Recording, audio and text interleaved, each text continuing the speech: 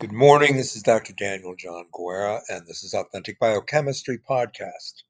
Today is 6 July 2023. It's going to be lecture number 3 in photosynthesis.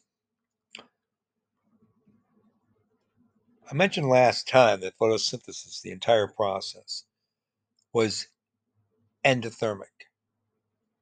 So, reminded me we need to go back, because I introduced it to you recently, to discuss some aspects of enthalpy. Remember that enthalpy is a measure of heat content of a substance at a constant temperature. Now, that is basically impossible to measure. So we measure the change in enthalpy. And the symbol we use is delta H. Delta means change. Of course, we use that Greek letter.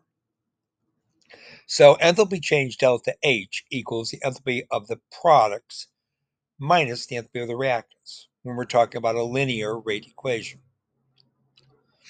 So when you run an energy diagram and you look at the enthalpy of the reactants versus the enthalpy of the products. If the total enthalpy or heat content of the substance is greater in the reactants than it is in products, delta H for that reaction to be completed will be negative. So if you plot enthalpy on the y-axis and the reaction coordinate on the x-axis, you start with an enthalpy of the reactant, which is, say, midstream up the y-axis. To get to the reaction catalytic event requires a certain activation energy. Remember, that is something that is lowered by enzymatic reactions. Now, so that means there'll be an increase in enthalpy or heat content of the reactants when that activation energy is induced. So you can induce it with heat, right? This is an organic chemistry laboratory or an inorganic chemistry laboratory, or you can induce it by generating induced fit of substrates into enzyme catalytic pockets so that the substrate develops a higher enthalpy, which means it's more likely to spontaneously complete the reaction. So you reach this peak in this energy coordinate, and then it goes down rapidly, curvilinear down. Now, the difference between the initial enthalpy of the reactant and the final enthalpy of the product will be the delta H. We won't add in that activation energy. So for this kind of reaction, which would be exothermic, where the enthalpy of the reactants is greater than products, the delta H will be negative, and that reaction coordinate will go all the way down, counting now from the thinking about the y-axis towards the origin. Okay, so delta H is negative, and that reaction is exothermic. Now compare that to photosynthesis. Photosynthesis, the reactants have a much lower enthalpy initially. So think about some of the reactants we're talking about. For example, water, because remember, we're splitting water, carbon dioxide in the atmosphere, and the other substrate is ribulose bisphosphate, RBP2. Now, because the enthalpy of those reactants is less than what the products will be, and the products are ultimately going to be triose, hexose, and then disaccharide sugars, end of Calvin cycle photosynthesis and sucrose synthase. The enthalpy of the products, okay, is going to be greater than the enthalpy of the reactants. Because when you then discharge the heat content of the products, like a sucrose molecule, you're going to have more Gibbs free energy. You see? Go back to the energy coefficients right now. And of course, that's going to include more ATP, right? All right. Now, here the activation energy is much larger because you're starting at a much lower initial enthalpy of the reactant. But the delta H still is only going to be measuring from that place in the curve, which is half maximal. So the delta H there is going to be not heat given out. So the delta H isn't going to be negative. It's going to be positive. Heat is going to be generated within, and we know how. Remember the internal conversions. Remember the exciton activity I talked about, coupling photon excitation of electrons to different energy states because of orbital switching, right? Orbital migration. So here heat is absorbed. It's an endothermic reaction. Delta H is positive.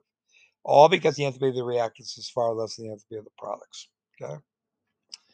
So I want you to keep that in mind because it's really significant to understand how photosynthesis is unusual in that it is truly a, a source of energy input into the system that costs very little to generate the conditions for increasing the sustenance of living systems. Now, it doesn't create life. Photosynthesis is not creating life. It's sustaining a living system, right? And before, ex nihilo doesn't happen in nature. You can't synthesize living. You can't create a living thing from a non-living thing. You always have to start with something living. All right. Now, let's talk about the Calvin cycle. Calvin cycle, now we're to the dark reactions. Synthesis of rubisco and the other enzymes in the Calvin cycle, like the kinase reaction, for example. A lot of those reactions, right? They're actually under the control of transcription factors that themselves are light activated. Remember yesterday I was talking about phenylalanine ammonia lyase, and I was telling you that light activated that system. Light is in charge of the control at the transcriptional level of messenger RNA production for phenylalanine ammonia lyase. So in plants and in certain other photosynthetic lower organisms, like cyanobacteria, red algae, there are transcription factor complexes which include proteins which are regulated by photon flux density. So that's not photosynthesis, it's something totally different. It's still energy transduction. It's still the movement of electrons to higher energy states and then the collapse of that and falling back down to ground state. But here it has to do with transcriptional activity rather than photophosphorylation or directly just NADP reduction. See?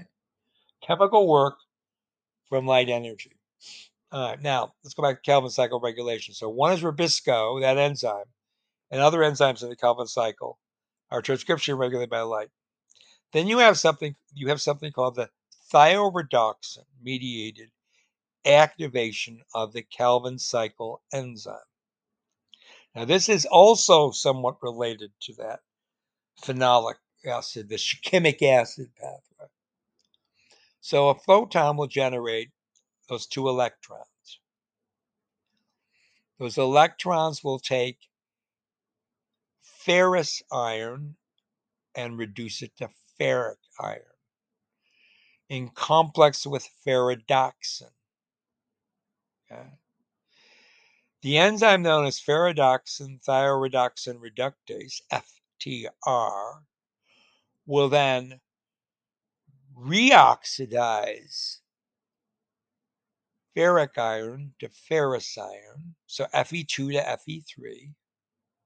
At the same time, it will take oxidized thioredoxin, which is a disulfide containing compound, and it will generate two self-hydryl groups, or SH groups, or thiol, what I call them thiols. So the reduced thioredoxin now has two SH groups, where before it had a disulfide bond. And that reaction was carried out by ferridoxide reduction. Now, the rest of the reaction, okay, one more step in the pathway, the reduced thioredoxin becomes oxidized once again. So the thiol groups are then oxidized to the disulfide, sulfur-sulfur bond. Now, when that happens, in the enzyme in the pathway, the Calvin cycle enzyme in the pathway, or indeed in my case, phenylammonium lyase, that is an oxidized enzyme with a disulfide bridge, which then becomes reduced because reduced thioredoxin is oxidized. When that happens, you have a reduced enzyme with two free self-hydryl groups, and in this instance, that conformer of that enzyme, that reduced conformer of that enzyme, is the active one. That's how light controls the activity of the enzymes, not just the nascent transcription. Okay, two components.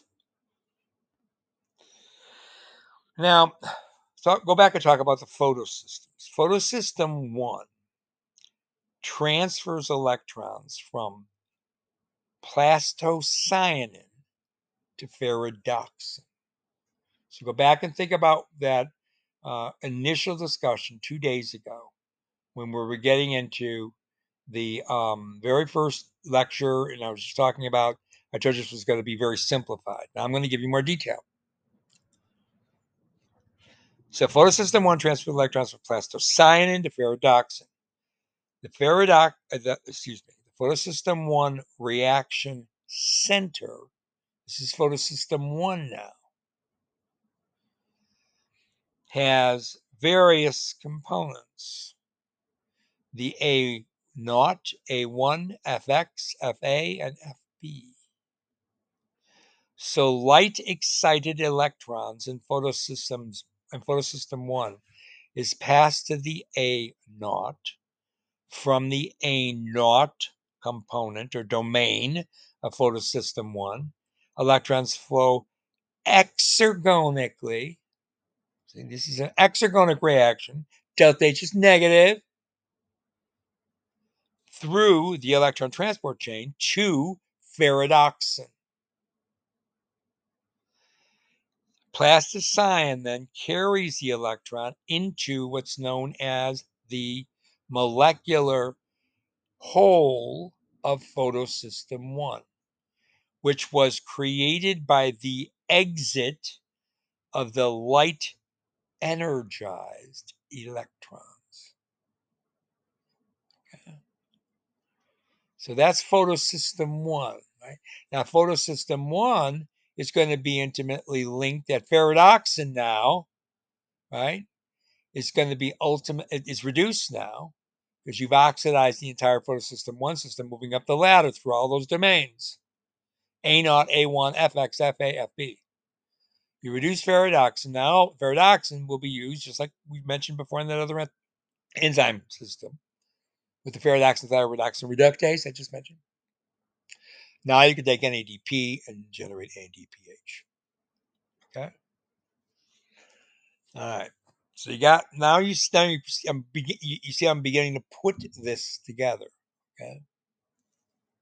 So let's think about the utilization of the carbohydrates from photosynthetic carbon assimilation.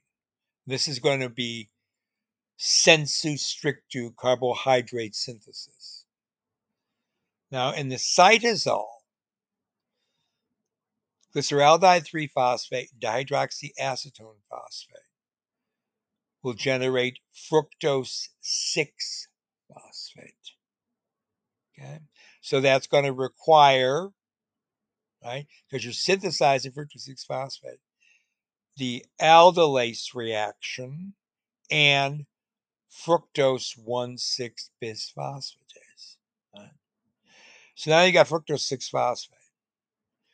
Fructose 6-phosphate will go through the glucoisomerase reaction and generate glucose 6-phosphate. This should all sound familiar to you from gluconeogenesis. Glucose 6-phosphate will be converted to glucose 1-phosphate via the phosphoglucomutase. And then the glucose 1-phosphate will react with uridyl triphosphate and the enzyme UDP glucose pyrophosphorylase to generate pyrophosphate, which drives the reaction going to 2-PI, and the product UDP glucose. This is nucleotide sugar biosynthesis. Again, you've heard this before in lecture. UDP glucose and then will react with another molecule of fructose 6-phosphate. All right, now this enzyme, all right, is a special name. It's called sucrose phosphate synthase. And the products will be UDP and sucrose 6-phosphate. Now, sucrose 6-phosphate has to be dephosphorylated for the sucrose to be mobile, and that's the enzyme sucrose phosphatase. That's all happening in the cytoplasm. Now, in the chloroplast stroma, remember that is the soluble portion of the chloroplast. We used to talk about the mitochondrial mitosol, remember? So the chloroplast has an aqueous environment. Remember, most of it is endomembranous, just like the mitochondria doesn't have a lot of endomembranous systems, but still the mitochondria has a mitosol, right? An aqueous zone in the lumen of the mitochondria. I'll look at it that way. Chloroplast has what's known as the stroma, or the non-membranous portion. So what's going down in the stroma is another component of carbohydrate synthesis from the initial photosynthetic carbon stimulation. All happening now in the chloroplast, right? Chloroplast, not chloroplast, photosynthetic cell, cytosol, and then the chloroplast stroma of the chloroplast of that photosynthetic cell. Here goes the aldehyde 3-phosphate dihydroxyacetone phosphate, right? Same reaction. Remember, reactions aldolase, fructose 1,6-bisphosphatase. Again, fructose 6-phosphate, glucose 6-phosphate, glucose 1-phosphate, right? Isomerizations, mutases. Then there's an enzyme, okay, called, once again, this enzyme uses a nucleotide, but it's not an UTP nucleotide. It's an ATP nucleotide.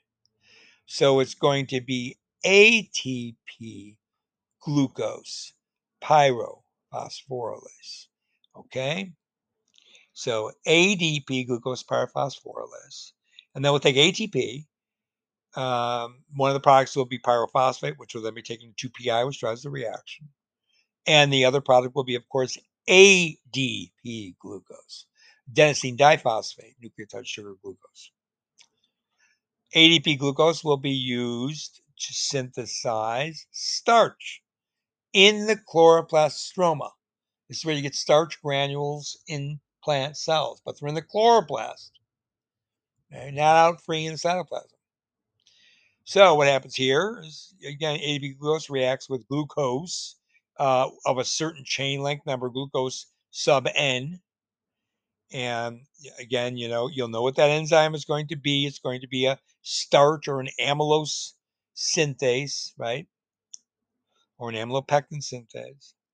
And that starch synthase enzyme will then take glucose and add it to ADP glucose to a long chain of glucose and make the polymer glucose.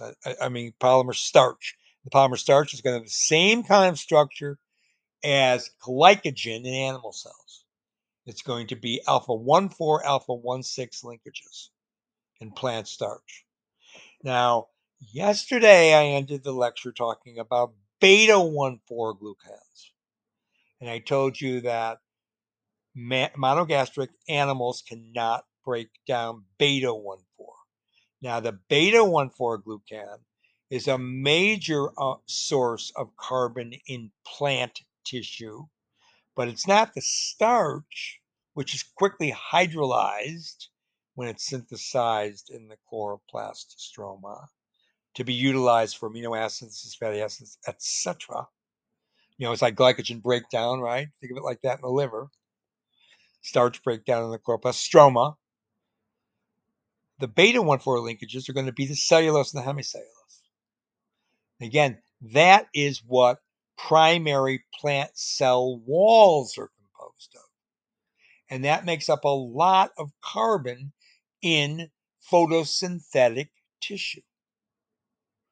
And that cellulose is necessary because you need a cellular boundary layer beyond plasma membrane in systems that require control over gaseous exchange because they're exposed to the environment directly. So where we lose water from our body, and it's a cooling mechanism, by sweating, plants lose water via a transpiration stream, where water is lost basically as water vapor through the stomates of these are pores on the surface of plants, so that when that water is released, it keeps the leaf cooler as well, right? It's an exothermic reaction, so it releases heat because of the vaporization of the water. Yes. So that's what's going on there. The beta-1,4 linked glucan, beta-1,6 linked glucan, which are cellulose, hemicellulose, what make up the structural material of plants that are growing, all the green leafy material in trees and in bushes and in grasses and in flowers, and all the vegetables and all the fruits, right? Except for the fruit itself, which is, of course, what? That's the reproductive organ of the plant, right? Now that, if it's a fruit, if it's an actual botanical fruit, it's going to be rich in carbohydrate for sure. Some starch, again, the difference between plant starch and animal starch, which is called glycogen, is just the branching is different. Just the number of branches before you get an interdiction of a 1,6 after a long linear 1,4. Okay? So in plants, you have amylose, amylopectin, those differ in that branching pattern. Those can, of course, be utilized by human digestive system. But all the green material, all the leaf tissue has no caloric value in humans. That's what I'm saying before about a person cannot live off of just that. Now, you could get carbohydrate if you have high amounts of reproductive organs from plants, such as fruits and vegetables, seeds, right? Because they store, amylose, amylopectin, some protein, a lot of oil and oil seeds, of course. Triacylglycerol, yes, of course, but not the leafy material. So all of the plant growth that is not agricultural, that grows out in the fields and out in the forests, all of that which comprises the bulk of the carbon cycle and the oxygen cycle, with the help, of course, of phytoplankton in the ocean, that is what maintains carbon and oxygen and indeed nitrogen homeostasis for the plant. The row crops and the vine crops and the orchard crops we grow in nice little rows that people get all their fruit and vegetables from contribute far less to carbon, oxygen, nitrogen, sulfur homeostasis. Because for one thing, you're dealing with a fruit, and that fruit is picked and then eaten, right? Now, in the fruit, we're not done yet. The carbohydrate in the fruit, there's some starch like an apple, but most of what people desire in their fruit and vegetables is sucrose. And you've heard of high sucrose containing foods, which are plant derived, not from animals. Right? High sucrose containing foods can be a major contributor to obesity. I've given you a few lectures on that in the past, and don't worry, we're going to come back on that when I do intermediary metabolism and diseases of metabolism. Okay? So sucrose itself is uncommon in the human diet in terms of human evolutionary biochemistry. And again, why would that be?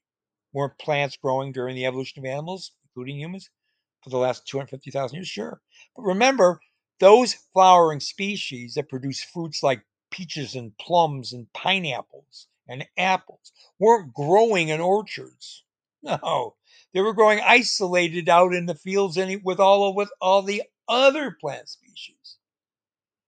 So they have to be put into an agricultural framework to generate enough biomass that they could actually feed a population.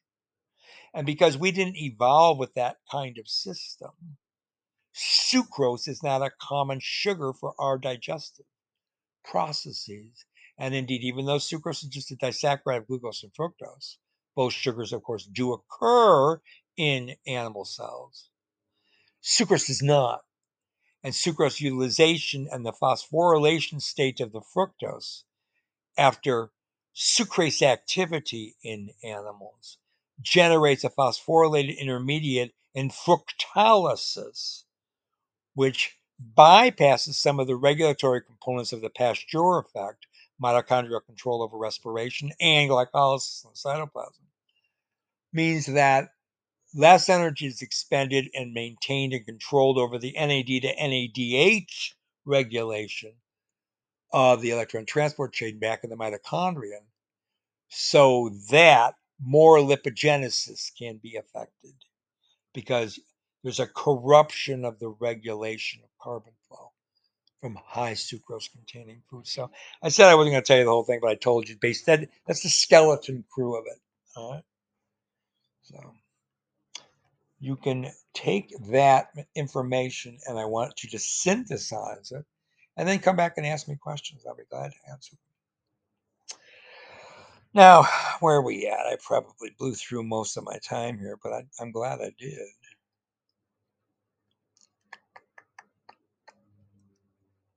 Oh, perfect. 27.38 seconds. All right, so we've got 2 minutes. Let's see what we can do here. Yeah, we're going to stop here because I'm going to go back. We're doing photosynthesis. We're doing Calvin cycle. I went off to that aside, which was necessary to finish the understanding of carbon sources between plant and animal, because that's important to understand why photosynthesis is so significant in utilizing carbon dioxide. And the carbon dioxide increases photosynthesis, both C3 and C4 photosynthesis, and CAM photosynthesis. So if you know about those different photosynthetic pathways, higher levels of CO2 will enhance all those, and that will mean more biomass, not less. Okay. Okay. Next time we're going to go back and talk a little bit about enthalpy, more about the whole involvement here, about the endergonic, I should say, exothermic activation energy involved in this whole process. Let's call it exothermic and endothermic modifications, because those are more about what goes on in terms of bioenergetics that we're interested in. And ultimately, I think I might go ahead and maybe even finish photosynthesis next lecture. I don't want to spend a whole lot more time on it, not because it isn't extremely interesting. And again, remember the reasoning I'm using here, concepts and ideas.